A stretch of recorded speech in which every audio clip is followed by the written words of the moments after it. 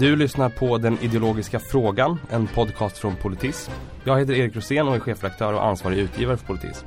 I den här podden träffar jag opinionsbildare och politiker både till höger och till vänster och försöker föra samtal som inte nödvändigtvis handlar om dagsaktuella frågor. Istället ska vi försöka fokusera på ideologiska utgångspunkter och principiella överväganden. Idag har jag med mig Kajsa Ekis Ekman som är journalist, författare och en av de vänsterprofiler som på något sätt alltid lyckas göra avtryck oavsett vilket ämne hon skriver om. Och jag börjar med att hälsa dig välkommen och fråga dig rakt på sak. Hur beskriver du själv vart du står ideologiskt? Hej Erik och tack för inbjudan. Ja, den frågan är lite svår att svara på i och med att jag är ju inte ett parti eller en myndighet utan jag är ju en skribent, så att jag menar, jag sysslar mycket med idédebatt och sen även recenserar jag litteratur och sen kortare texter som är liksom propagandistiska eller vad man ska säga, som är liksom hallå, det här är helt sjukt, gör något nu. Sådär. Men mitt skrivande går mycket ut på att hitta ämnen som folk inte har skrivit om förut och se liksom, varför har ingen tagit upp det här eller varför har ingen sett den här vinkeln på det här temat. Så att det är en helt annan sak än om jag skulle företräda ett parti. Då skulle jag kanske ta samma fråga hela tiden. Visst. Sådär. Men om jag ska definiera mig ideologiskt så är jag väl allmänt vänster på något sätt. Socialist på något sätt liksom. Men jag är inte så sekteristisk på det sättet att jag säger att jag är det och alla som inte är det är dåliga, utan jag tycker liksom att alla förändringar åt rätt håll är bra. Och sen om det är anarkister eller socialdemokrater eller kommunister eller vänsterpartister eller miljöpartister eller en allmän folkrörelse som står för det är liksom mindre viktigt tycker jag, utan poängen är att driva samhället åt ett mer rättvist håll. Så du sätter ingen superspecifik etikett på dig själv på det sättet? Nej, för det här är ju mitt arbete. Det är liksom inte jag, om du förstår vad jag menar. Vilka frågor är det som gjorde att du från början hamnade i det som du kallar allmän vänster? Ja, politiskt så började väl engagera mig i någon slags utomparlamentarisk vänster på 90-talet, där det var ett hopkok av olika frågor men där man väl mest var anarkistisk. Och det häftiga med anarkismen tycker jag är att den har alltid en maktkritik. Liksom. Vilket sammanhang man än befinner sig i så säger man liksom fuck you, det här tänker jag inte acceptera, dra åt helvete, jag skiter i vad du säger. Och det är en nödvändig komponent av alla samhällen. Sen ser jag att som ideologi och som motstånd mot den globala kapitalismen idag så är anarkismen verkligen inte tillräcklig. Därför att man kan inte göra motstånd mot en så stor makt som det internationella kapitalet med sina organisationer, sina vapen och framförallt de ekonomiska resurser som finns där, genom att lösa demonstrationer, något ockuperat hus någonstans. Och, man behöver institutioner också. Så att säga. Man behöver ta över statsmakten. För har du inte statsmakten så kan du inte krossa kapitalet eller ens begränsa kapitalet på något sätt. Och finns det någon grundprincip som du känner så det här håller jag högre än andra, det här försöker jag alltid utgå ifrån när jag skriver eller när jag tänker, eller vem jag allierar mig med eller så? Nej, så tänker inte jag, utan jag ser arbetet som intellektuell. Det går ut på att du får betalt för att tänka. Och då måste du göra det naturligtvis. Du måste tänka ordentligt, tänka efter. Och sen måste du också kunna mycket. Därför att du kan sitta hela dagarna och läsa böcker och läsa rapporter och ta reda på saker och liksom gå i gamla dokument och förstå saker. Så att det är din plikt att göra det då. Och då ser jag mig själv som att vad jag gör det är att jag går igenom massa böcker och massa rapporter och dokument och så. Och sen försöker jag förenkla det för människor som inte har den tiden. Därför att de flesta människor har ju ett annat jobb på dagarna. Så att då är min uppgift att då se till att folk förstår. Det är liksom där jag ser min uppgift. Jag tänker gå in på en lite mer specifik fråga då. En av de frågor där jag själv har följt dina texter med väldigt stort intresse i flera år är ju liksom i EU-kritiken och när du har skrivit om Grekland och när du har skrivit om EU som institution och så vidare. Jag är väldigt ofta överens med dig där. Men samtidigt Jag har samtidigt tagit jättestort intryck av till exempel den tysk filosofen Jürgen Habermas som är EU-kritisk, men hans slutsats är en annan, att EU-kritiken måste landa i att EU-samarbetet fördjupas. Dels för att det skulle vara så extremt dyrt att gå ur, och dels för att han menar att till exempel gemensamma socialförsäkringar är det enda sättet, alltså över hela EU, är det enda sättet att hitta ett sätt att stoppa extremhögerns framfart i Europa. Vad tänker du om de frågorna? Jag tänker att det är en extremt idealistisk position. Vet du vad jag menar med idealistisk? Jag tror det. Med idealistisk så menar ju, alltså i dagligt tal så menar ju människor att idealist, det är någon som brinner för någonting och verkligen vill göra världen bättre. Medan materialist, det är någon som bara tänker på pengar och saker. Men vi marxister menar ju att idealist, det är någon som tror att idéer skapar världen. Och materialist är någon som ser att nej, idéer är bara avtryck av verkliga förhållanden, av produktionsförhållanden, patriarkat och liksom vem det är som gör vad och hur detta görs och vem som äger produktionsmedlen. Och idealister, de är ofta sådär att de har en bra idé och så liksom går de bara efter den idén utan att se, men är det här verkligen så? Och tittar man på EU så finns det absolut inga sådana tecken från EUs uppbyggnad, från dess historia eller från hur EU funkar idag att det här skulle kunna gå. Det är inte så att EU är en social institution, utan EU skapades av framförallt då det europeiska storkapitalet och kärnländerna i EU. Delvis när det var EG så var poängen, när det var kol- och stålgemenskapen från början, att försöka ta tillbaka makt i Afrika, där man tyckte att andra länder hade fått för mycket makt. Och man var också rädd för att Afrikas länder skulle frigöra sig. Så att då ville man gå ihop för att på något sätt återkolonialisera eller bevara sina intressen i Afrika. Så att det var grunden. Och sen har man målat över det här liksom med någon slags fin färg och sagt att nej, det här var fred och så vidare. Men läs det här fördraget som då låg till grund och se vad det står där. Och det handlar väldigt lite om fred. Det står några inledande ord. Sen handlar det mycket om vad ska priset vara på det ena och det andra och hur ska man försäkra tillgången på olika råvaror. Och tittar man på så när EU bildades ur EG så var det också det europeiska storkapitalet som var drivande. Och det är inget konstigt, det är inte någon konspiration, utan vad det handlade om, det var att det europeiska kapitalet, våra företag, hade hamnat bakom de japanska och de amerikanska företagen. Och därför ville man göra det enklare för dem att verka på en europeisk marknad, och det var då man gjorde Maastricht, det vill säga fri rörlighet för varor, tjänster, kapital och arbetskraft. Inte människor alltså, utan arbetskraft var ju poängen. För att då man skulle kunna få en större spelplan för kapitalet. Så att tittar man på vad EU är så måste man ju se att det här har varit det europeiska kapitalets största projekt under efterkrigstiden. Det går liksom inte bara att tänka att nej, men vi gör om det här. Men hur då? Hur ska detta gå till, undrar jag? Nej, men, och jag delar ju egentligen i grunden den uppfattningen. Men jag tycker ändå att det finns någonting övertygande i diskussionen om att det är ännu svårare att gå ur och så att säga börja om med någonting annat, och att det är ännu svårare att stå utanför EU än att reformera EU. Så du tycker det går jättedåligt för Norge då, med andra ord? Nej, men de har aldrig å andra sidan gått med. Om man tittar till exempel på Brexit, så är ju det snarare ett illustrativt exempel på hur oerhört svårt det är när man väl har skrivit på alla de här fördragen, och hur stora förlusterna ser ut att bli för dem. Alltså för både, inte minst för liksom de progressiva krafterna i Storbritannien. Ja, men är inte det en lite pessimistisk hållning då? Att när man väl har fått något dåligt på halsen, då måste man ha kvar det. Jo, för att det blir jobbigt att ta bort det. Det är som att säga att ja, du har en boja runt halsen, men du kan inte ta av den för det är ont när du ska dra den över huvudet. Så det är lika bra att ha kvar den. Det är en pessimistisk hållning. Alltså, det håller jag verkligen med om. Jag menar, EU har ju alla de här problemen som har kommit upp med Brexit, alltså rasism och allt det här, de är ju skapade av EU.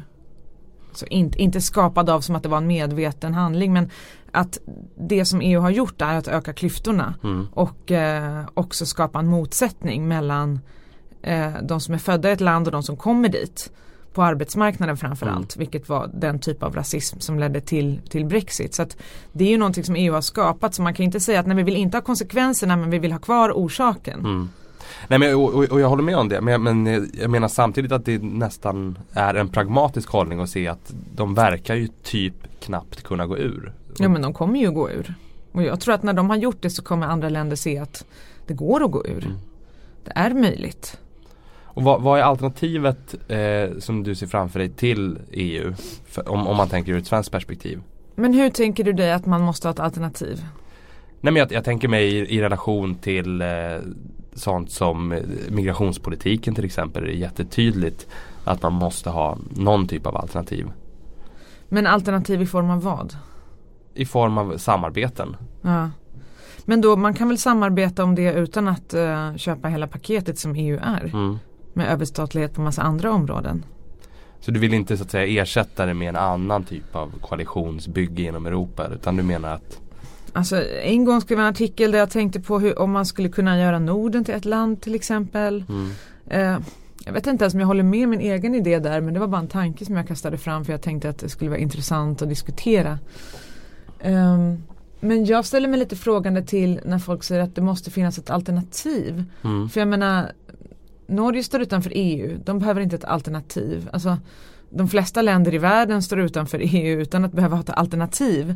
Vi stod utanför EU fram till 94 utan att ha ett alternativ, och vi hade ju ett mer jämlikt samhälle då. Ja, nej men fair enough. Sen kan man ju ha kvar själva byggnaderna, alltså som finns med EU-parlamentet och alla tolkar och allt det här. När liksom man vill skapa ett annat samarbete, man vill inte riva ner dem, man kan ju använda det till något annat. Men jag tycker Habermas påminner lite om Varoufakis där i den här liksom orubbliga idealismen, där han liksom först stångas mot EUs elit, misslyckas totalt med att få igenom ens en liten förändring till Greklands fördel, och sen åker runt och propagerar för ett socialt EU som han själv har misslyckats då med att få igenom. Så jag förstår inte liksom var detta ska komma ifrån. Och så kan han runt till England och säga att de ska vara kvar i EU för det kan bli bättre. Göran Greider håller också på sådär, jo men det kan bli bättre. Men vi har ju varit med sedan 94 och tittar då på, om du går tillbaka till debatterna till exempel, Gudrun Schyman, vad hon sa när hon var vänsterledare då, allting, när hon debatterade mot Ingvar Carlsson, allting hon sa har ju fallit in. Det blev ju precis så. Ja, men det tycker jag är intressant när man lyssnar på Göran Persson också, innan han bytte uppfattning i frågan om euron. Just det. Allt det han varnade för när han var euromotståndare blev ju också det faktiska utfallet. Sen ändrade han sig plötsligt. Men, apropå Varoufakis och DM25 heter de, va?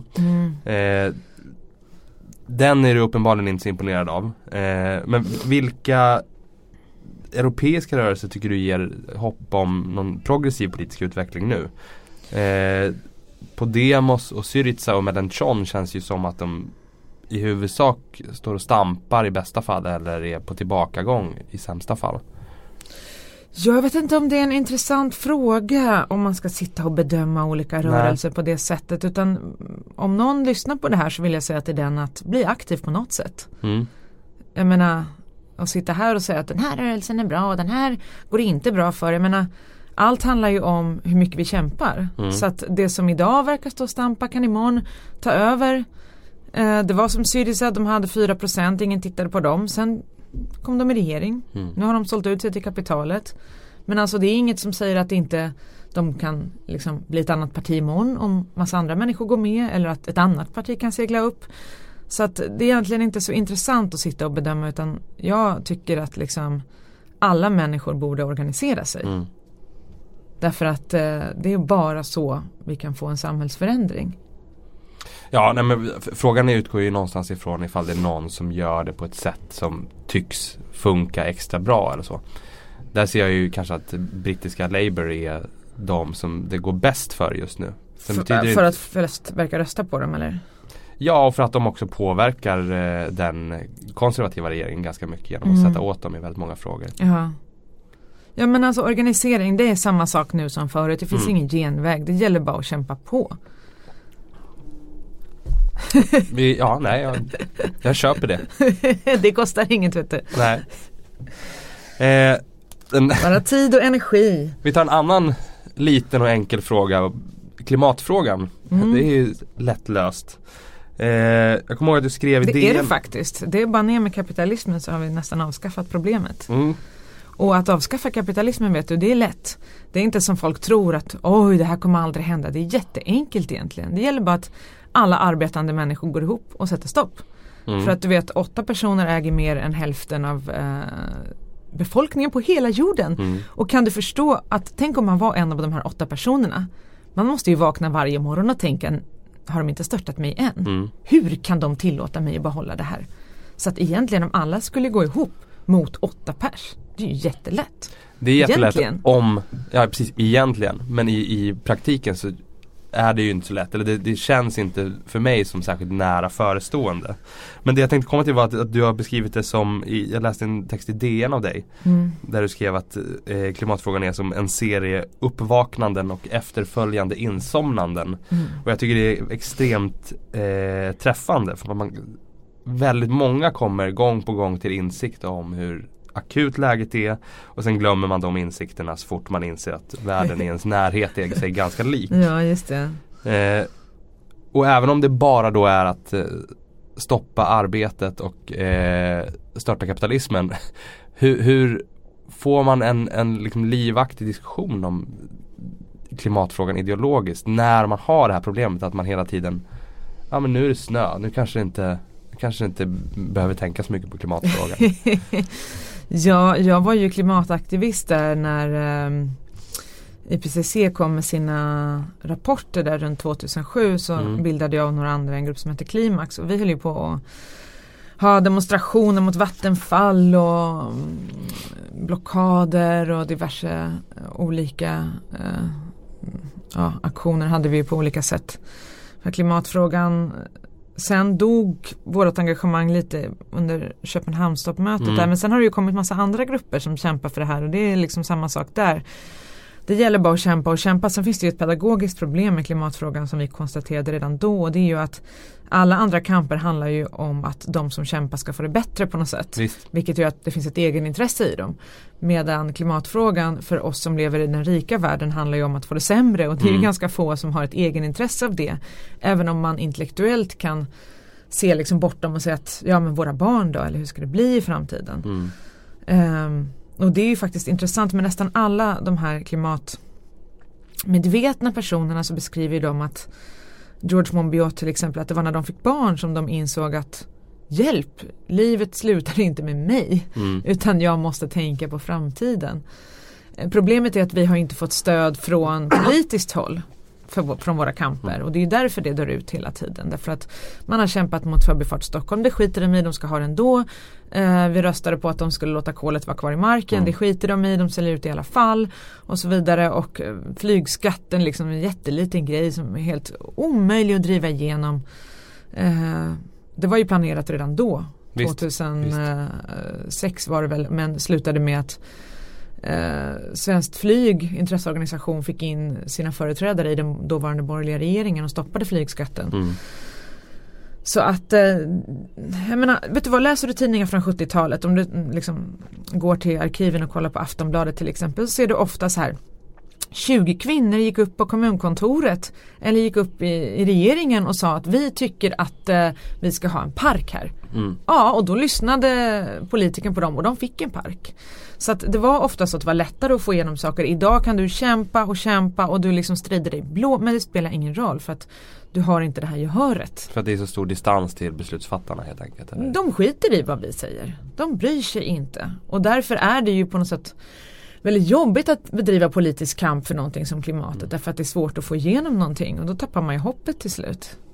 Och det är inte så spännande heller med när debatten bara blir individualiserad och handlar om enskilda kulturskribenter som lovar att just de inte ska flyga och så vidare. Ja, nej, men det är bra också att de inte gör. Det kan säkert påverka många, men det måste ju finnas ändå en relation till själva politiken, att någonting händer där. Jag tycker så här, varför gör man inte enhetspris på tåg? Alla tågbiljetter ska kosta 100 spänn över hela landet. Spelar ingen roll vart du åker, spelar ingen roll när du bokar, det ska kosta 100 spänn. Och sen så lägger du en jävla hög skatt på flyget så att det kostar 10 000 spänn att flyga till Norge till exempel. Och sen kan du se, okej, vilka väljer tåg och vilka väljer flyg. Sen måste man ju då rusta upp tågen naturligtvis och skapa höghastighetståg som man har i massa andra länder liksom. Men jag tycker bara en sån sak. Väldigt enkelt. Ja. Sen kan man ju välja flyg om man vill ändå. Man kan ha sitt fria val på att det kostar jävligt mycket. Tänk också så här under ett valår när ideologier beskrivs både som helt utdöda och som på kraftig framfart samtidigt, så funderar jag över hur förhåller du dig till svensk socialdemokrati? Min uppfattning är ju någonstans att i Sverige så är ju sossarna fortfarande de enda som på kort sikt kan få någonting progressivt gjort i Sverige. Trots att de krympt, trots att de inte gör så mycket som jag vill. Men utan de som medverkande så händer det liksom ingenting. Hur ser din syn på det ut? Ja, fast det är också en sån här, jag vet inte om man ska kalla det pragmatisk hållning eller om det är liksom en förfryst hållning. Därför att inget är ju statiskt. Nej. Allt kan förändras. Jag menar, såg du för 20 år sedan att SD skulle befinna sig där de gör idag? Det skulle ju ingen säga skulle kunna hända. Liksom att, och sen tror ju folk, jag menar när Gyllene gryning kom upp i Grekland så sa folk att nu blir det fascism av det hela. De kommer ta över. Men det blev inte så. Det blev tvärtom. De blev fängslade, de fick interna problem och har liksom marginaliserats. Så att inget är ju som det alltid kommer vara. Om jag var vänsterledare, för jag tycker att idag är ju Vänsterpartiet mycket de som förvaltar vad socialdemokratin brukade stå för faktiskt. Tittar du på deras partiprogram så går det mångt och mycket ut på att gå tillbaka till ungefär vad Sverige var 1983. Ja, vad socialdemokratin tyckte då. Så att jag menar, bara folk fattar det liksom, så borde de ju fatta att men det är ju de som är de egentliga sossarna. Jag satt då i samma studio här och pratade om just detta med Jonas Sjöstedt för en kort tid sedan. Tycker han också det eller? Han tycker såklart inte det. Men jag menar ju att de nästan är ställföreträdande sossar idag. Att de försöker ta den positionen. Och att de är pragmatiska snarare än radikala också. Men jag anser fortfarande att det är liksom under 2018, 2019 under valet efter valet så är den breda vänstern helt beroende av socialdemokratin fortfarande. Men vet du vad? Alla borde bara fatta tycker jag att det vänstern vill, det blir bäst för folket faktiskt. Det blir det. Och vet du vad? Alla de som röstar på SD till exempel som har fått för sig att man ska sätta in militär i förorter och sånt där. Alltså tror de ärligt talat att om massa ungdomar får militär mot sig så kommer de bara jaha, nu har jag fattat fel. Då går jag tillbaka till skolan och pluggar. Det är vad jag ska göra nu för jag har lärt mig. Alltså så funkar inte verkligheten. Jag menar, vad lever man i för konstig idé om man tror att samhället funkar så? Samhället funkar ju så att om det håller på att öka motsättningarna så blir det ju mer motsättningar. Så svarar folk på det, då blir de ännu argare, så kommer det bli bara massa ilska i samhället. Det är bara en upptrappning. Ja, men det är väl självklart liksom. Och då tänker jag så här, om vi löser de här grundfrågorna som är arbete och bostad och alla de här sakerna som tillgången till sjukvård och tillgången till bra skolor och liksom möjligheten att kunna leva på sin lön utan att jobba ihjäl sig.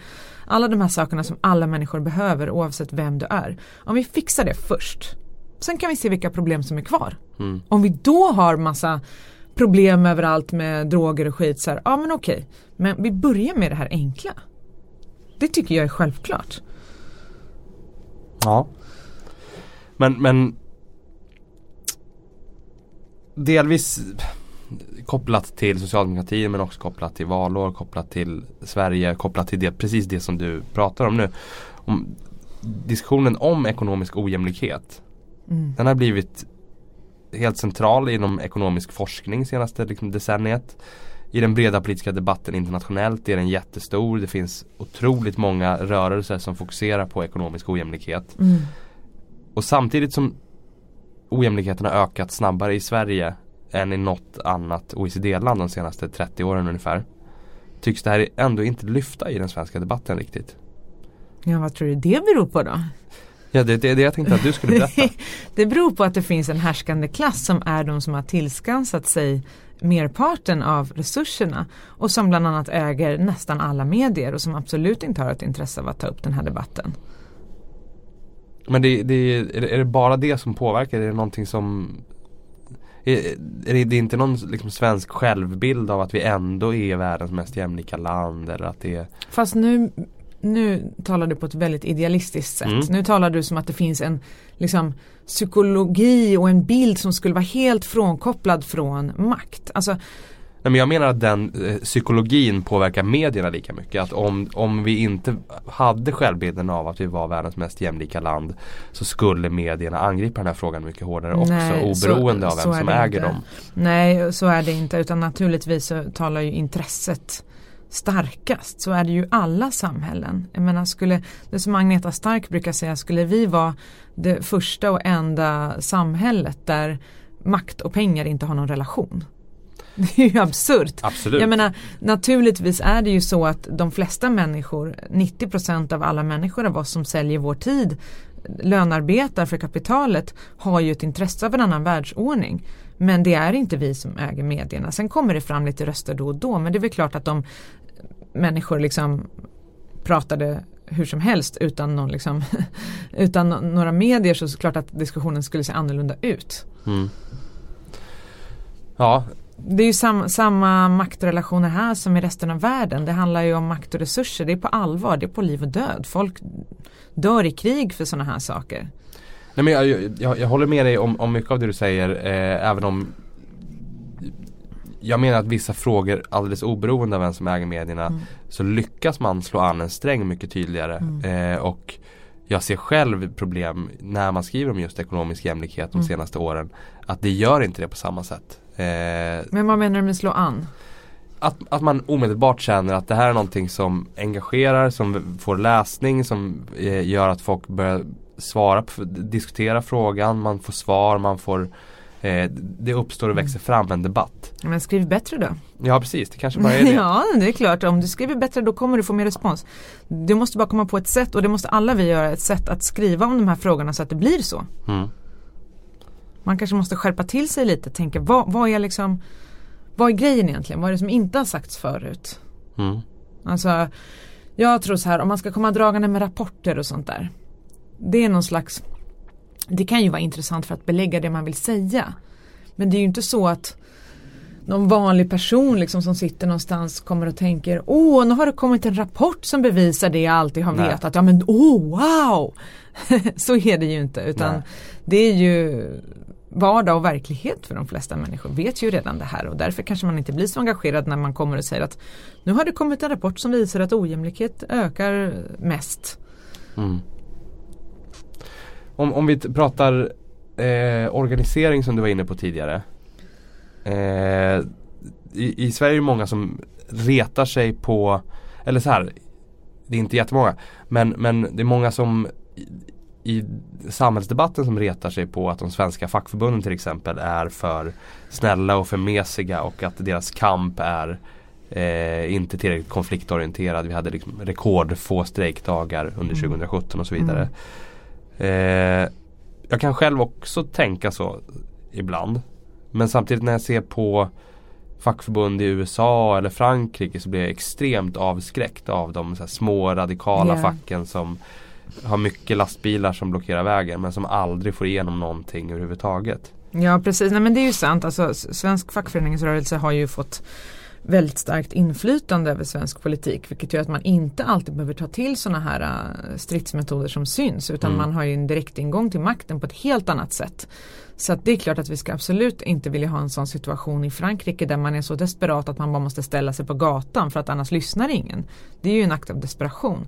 Men däremot tycker jag att de senaste, och det hör ju ihop med hela det här som jag kallar kapitalets motoffensiv, att kapitalet har gått samman och gått på krigsstigen på ett helt annat sätt de senaste 20-30 åren, och att liksom fackföreningsrörelsen har inte kunnat svara riktigt, utan man är på något sätt kvar i någon idé. Beskriv kapitalets motoffensiv för de som. Det är det här som alla tror är nyliberalism, och ett ord som jag hatar, därför att det har ingenting med någon nyliberal teori att göra, utan vad det här har med att göra är ju att man har sett till att öka profiten, vilket är ju alla företags poäng liksom, eller raison d'être. Och man har gjort det genom ett antal strategier, till exempel att man flyttar företagen där det är billigare arbetskraft, man ställer fackföreningar mot varann, man just genom EU har sett till att trycka ner arbetstagares rättigheter så att löneandelen, det vill säga den andel av produktionsresultatet som går till själva arbetaren, har minskat konstant i de kapitalistiska rika länderna de senaste åren. Man har finansialiserat, vilket betyder att, och det är också en effekt av när det går för bra för kapitalet. Man har tryckt ner löntagarna så mycket som i USA att de måste ha 3 jobb för att överleva. Och ändå kan de inte köpa något. Vem ska man sälja produkterna till? Alltså det började ju med att de gjorde dem i Kina och så sålde de dem i USA. Och där fick de en mellanskillnad. Men när inte ens amerikanerna kan köpa liksom en skräp från Kina längre, vad gör man då? Jo, man lånar ut pengar till dem. Så då skapar man det här bolånebubblan som man har haft både här och där man lånar ut fejkpengar som inte finns och sen får folk arbeta ihop dem och ge dem till banken. Sen blir det en krasch. Ja, samma personer då får betala bankerna via skatten och allt fortsätter som vanligt. De lurar oss. Alltså kapitalism är ett enda jävla lurendrejeri och röveri av vanliga människor. Och en annan grej som jag tycker alla borde ta upp, det är till exempel kasinon som lurar arbetarklassen. Vilka är det som äger kasinon, online-kasinon, Maria och det där skit? Det är Stureplansfolk, backslick, som sitter där på sina lyxjakter med arbetarklassens pengar. Med vanliga killar, unga förortskillar bland annat, som tar lån, 25% ränta från en bank, så banken tjänar pengar, sen tjänar kasinot pengar på att lura av han det sista han äger och har, kommer aldrig kunna tjäna ihop de här pengarna, driver in folk i brott. Men den största brottslingen, det är den här jävla Stureplans kasinoägaren som dessutom har liksom fått sin verksamhet legaliserad. Därför att det här är ju egentligen olagligt. Men genom att hålla på att förlägga det utomlands och sådär, så kan man annonsera i typ alla tidningar och på nätet. Och kollar du på en fotbollsmatch idag, vad ser du? Reklam för att spela bort dina pengar. Visst. Det är överklassen som lurar folk. Och en annan skitgrej som vi måste ta upp med det här Klarna-skitet som håller på att lura av folk pengar genom att de ska köpa något på nätet och betala sen. Alla glömmer bort det och sen så tar de ens pengar. Alltså, överklassen, de lurar av arbetarklassen pengar på ett eller annat sätt. Hela tiden, det är vad kapitalismen går ut på.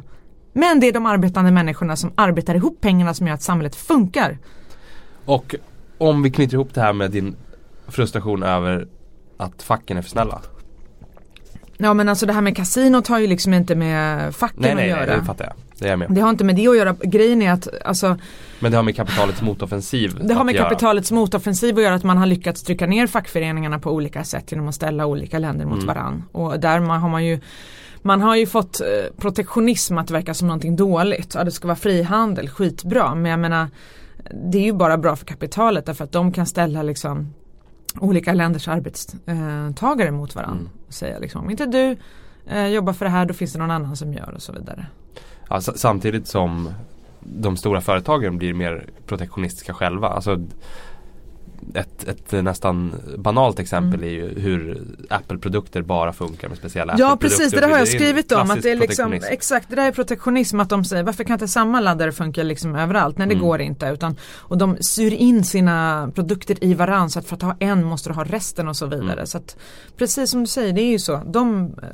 Såklart, alla företag, när de är på väg upp vill de ha konkurrens. När de är där uppe, då vill de ha monopol. Ja, jag tänker att egentligen precis apropå det du säger, bostadsfrågan är ju en sån fråga där människor har belånat sig upp över sina öron och därför får materiella intressen som de tidigare inte haft. Till exempel att någon som bor i en bostadsrätt med lån som inte har några egentliga marginaler och inte har råd med en värdeminskning, då kan få ett materiellt intresse av att motsätta sig att de öppnar flyktingboenden i närheten eller bygger hyresrätter och sådär, för att man kan få en värdeminskning.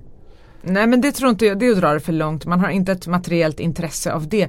Däremot har man ett materiellt intresse av en låg ränta. Och där tycker jag, alltså så här, 48% av svenskarna har idag ett bolån. Det är typ hälften av oss har ett bolån. Okej, så vi betalar pengar till banken varje månad. Varför då? Vad har bankerna gjort för att förtjäna att vi tar av vår lön och ger till dem? Alltså om det här hade varit staten som tog det i skatt, då skulle alla bara, vad gör ni? Men nu tycker folk att det här är okej. Men det tycker jag man borde driva som politisk fråga. Nu med minusränta och allting. Förra året tjänade de 4 storbankerna 90 miljarder kronor, nästan enbart på våra bolån.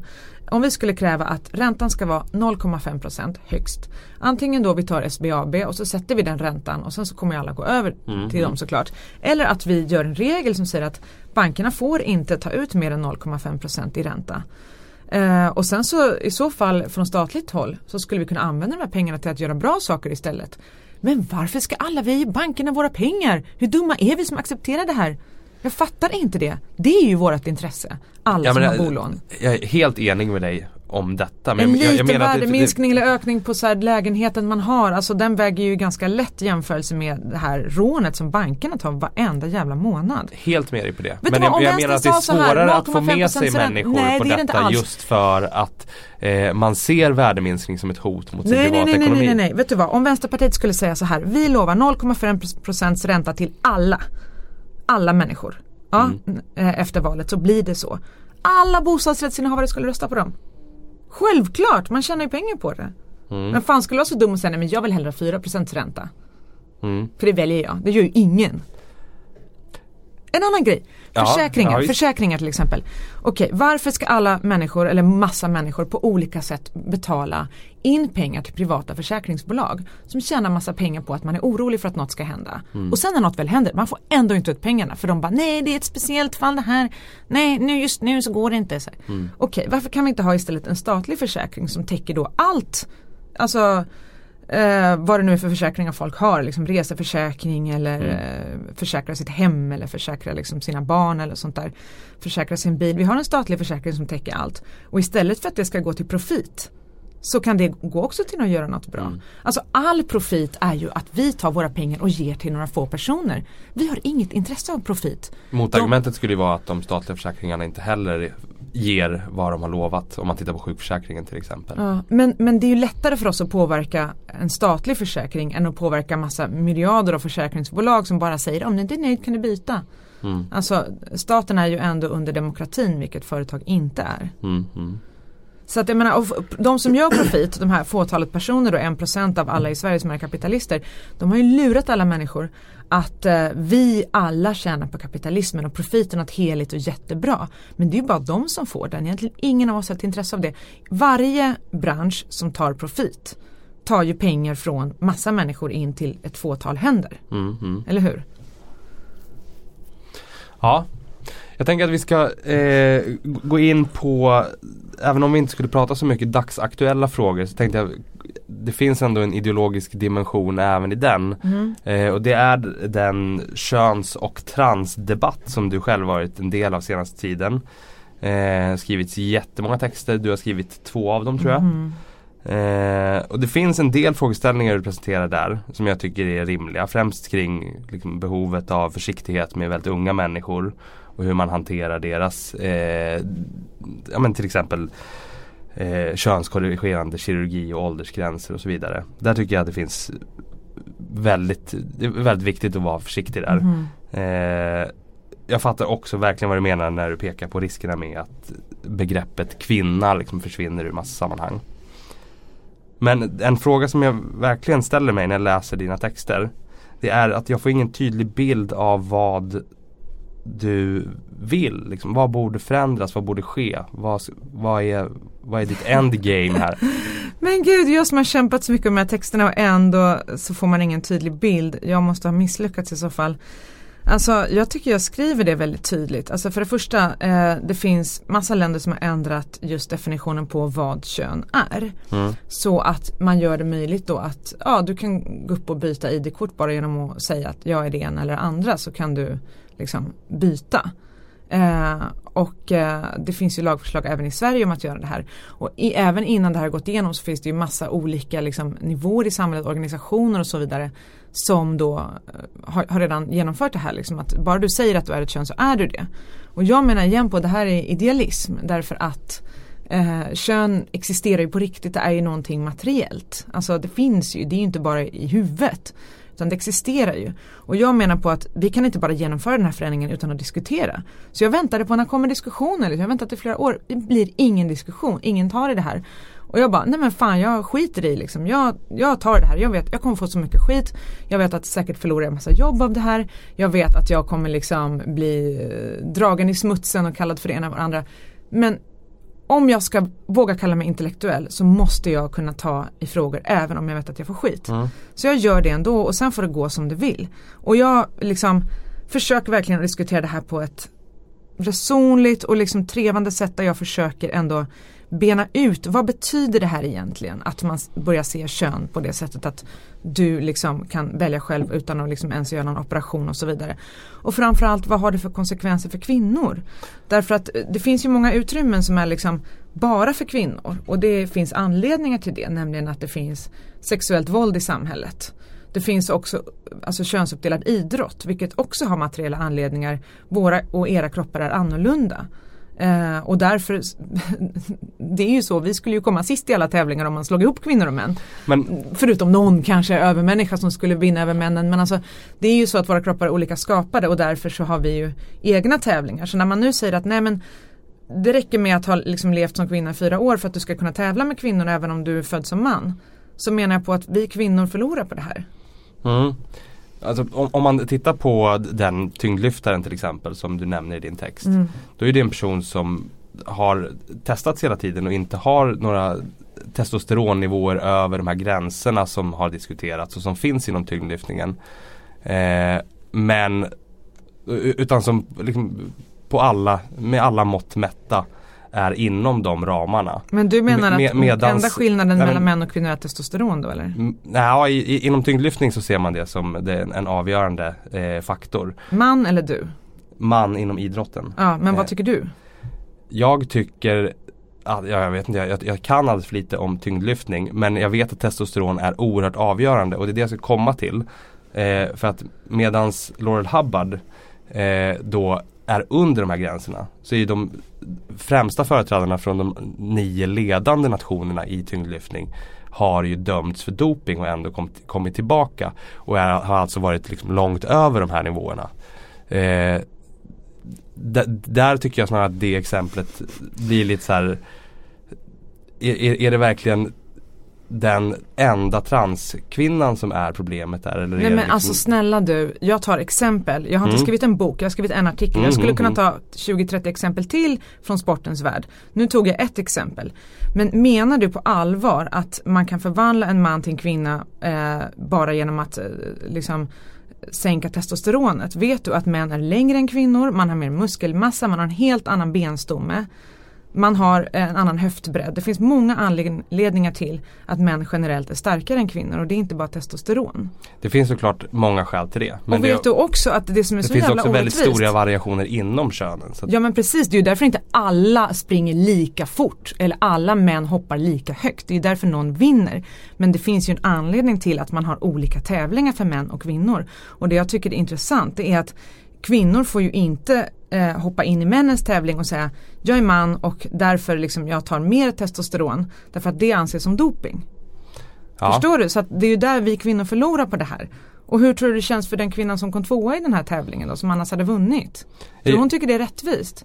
Eller de här kvinnliga boxarna som får hjärnskakning och brutna revben av att slåss mot någon som förut var en man och nu är en kvinna men känner liksom det här är orättvist för mig. Min huvudpoäng när det kommer till den delen som handlar om sportens värld är att jag skulle säga att det snarare är ett oerhört perifert problem med transkvinnor i kvinnoidrott. Ja, för du är man, men fatta för de här kvinnliga idrotterskorna, för dem är det viktigt. Som handlar om doping till exempel. Men alltså snälla, det är olika debatter. Nu talar jag om kvinnor och våra villkor. Förstår du hur länge vi kvinnor har kämpat för att få tävla på våra villkor? Förstår du vilken kamp det har varit och fortfarande är i så många länder? Vilken frihet det har inneburit för kvinnor att komma och tävla? Och när man då säger att nej, nu räcker det med att du har tagit att du har sänkt dina testosteronnivåer, tagit hormoner i 2 år för att du ska kunna tävla med kvinnorna. Tycker du att det är rättvist? Jag tycker att det är rättvist så tillvida att jag anser att det här är en kvinna. Ja, vad är en kvinna? Förklara för mig. Vad är en kvinna? Ja. Det ska jag säga det konstitueras av flera olika saker. Det kan konstitueras av ditt biologiska kön, hur du föds. Men du har också en könsidentitet som inte behöver vara detsamma med till vilket biologiskt kön du föds. Och vad är det då? Förklara för mig. En könsidentitet. Den måste ju handla om din självidentifikation och hur du ser dig själv och din rätt att bestämma över dig själv någonstans. Okej, så du menar alltså att kön både är någonting man föds med och någonting man då väljer? Jag ser ingen anledning till att det bara ska vara det ena eller det andra. Varför då? Jag förstår inte, varför inte? Men du tar ju två definitioner som är totalt motsatta varandra. Vilken ska de gälla? Jag förstår inte samhället? Hur könsidentitet kan vara någonting som bara skulle vara binärt. Eftersom det varierar och fluktuerar så oerhört mycket mellan människor. Alltså det här ordet binärt, jag står inte ut. Det finns ingen jävla binär ordning. Det finns ett patriarkat. Det finns en hierarki. Män över och kvinnor under. Det är ingen jävla binär 0 och 1 ordning. Det men handlar om en hierarki. Patriarkatet finns ju alldeles oavsett om en könsidentitet är binär eller ej. Nu förstår jag inte riktigt hur du menar. Vad är en binär könsidentitet? En binär könsidentitet, då är det antingen är du man, kvinna. Det finns inga nyanser däremellan. Ja, men vad betyder det som identitet, menar jag? Vad en binär könsidentitet betyder? Ja, hur är en sån person? Förklara för mig. Det betyder att alla män identifierar sig och ser på sitt kön på ungefär samma sätt, skulle jag säga. Men det är ju ingen. Nej, precis.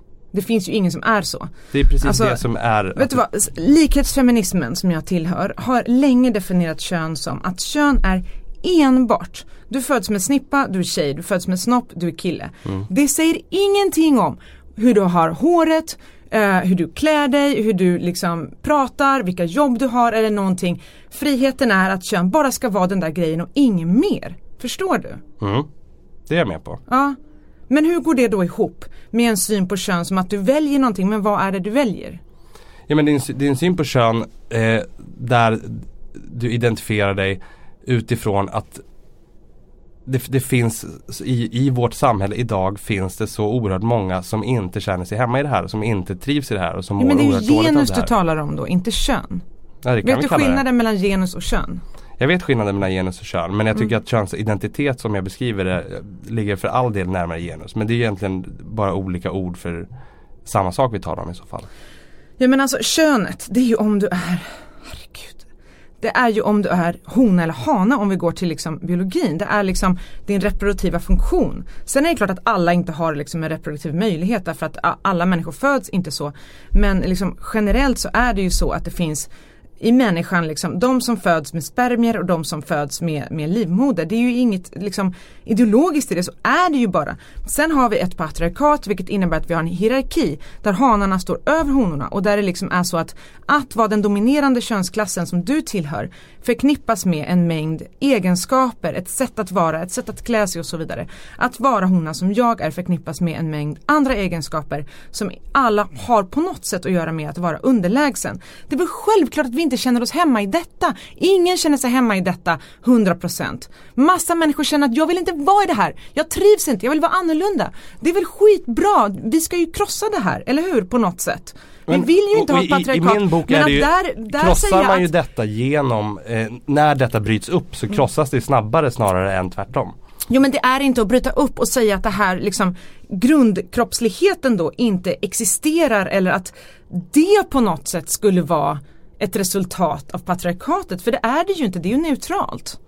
Men så här, om vi tar ett annat av de exempel du nämner i din text, så är det den Jessica Winfield som förflyttades till ett kvinnofängelse som är våldtäktsdömd.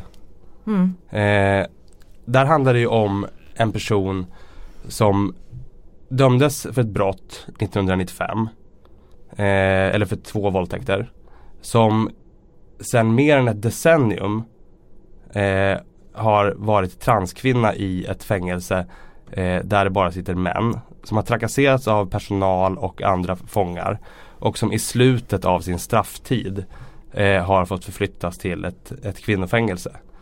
Då har jag väldigt svårt att se varför skulle den kvinnan vara ett större hot mot andra fångar än andra våldsdömda kvinnor i samma fängelse. Alltså fattar du ärligt talat inte det? Nej. Fattar du inte Har du någonsin tänkt på hur det är att vara kvinna?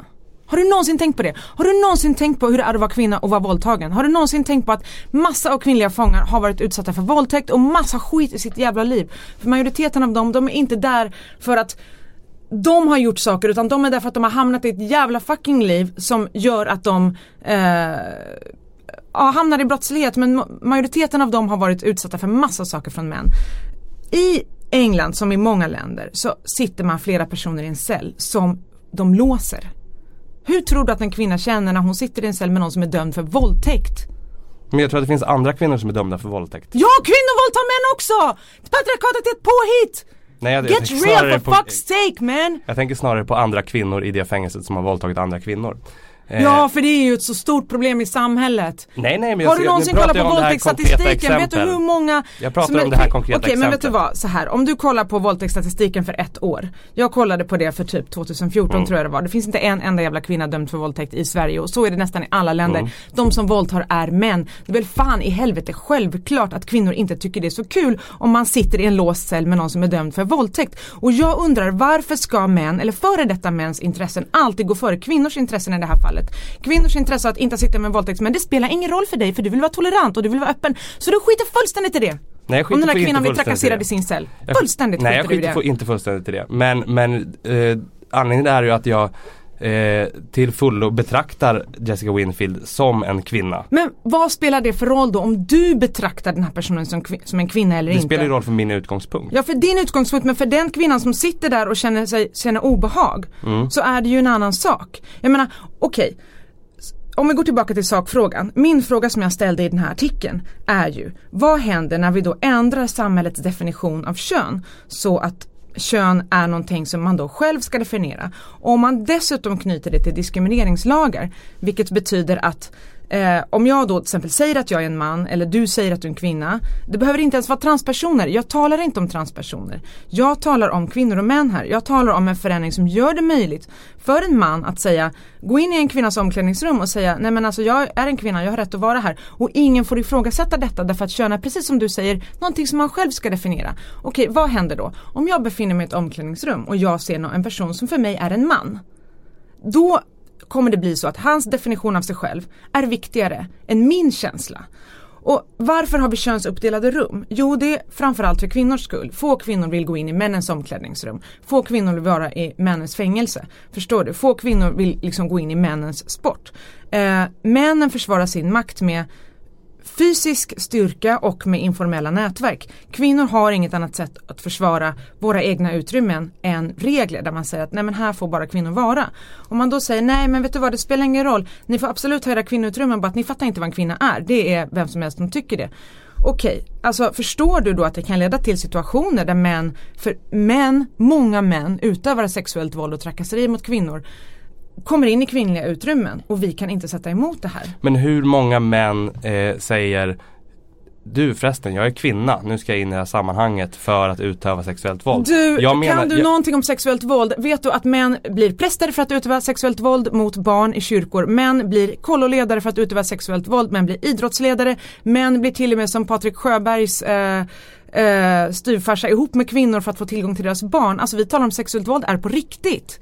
Men menar du att det finns en massa transkvinnor som har genomgått en könskorrigerande person för att få tillgång till kvinnliga offer? Alltså hör du ens vad jag säger? Jag talar om en definition som går ut på att du inte behöver göra en operation. Jag talar om en definition som är att du imorgon kommer att kunna gå in på kvinnliga utrymmen och säga jag är kvinna, alltså har jag rätt att vara här. Och man kan inte sätta emot för det handlar om en självdefinition som du precis sa.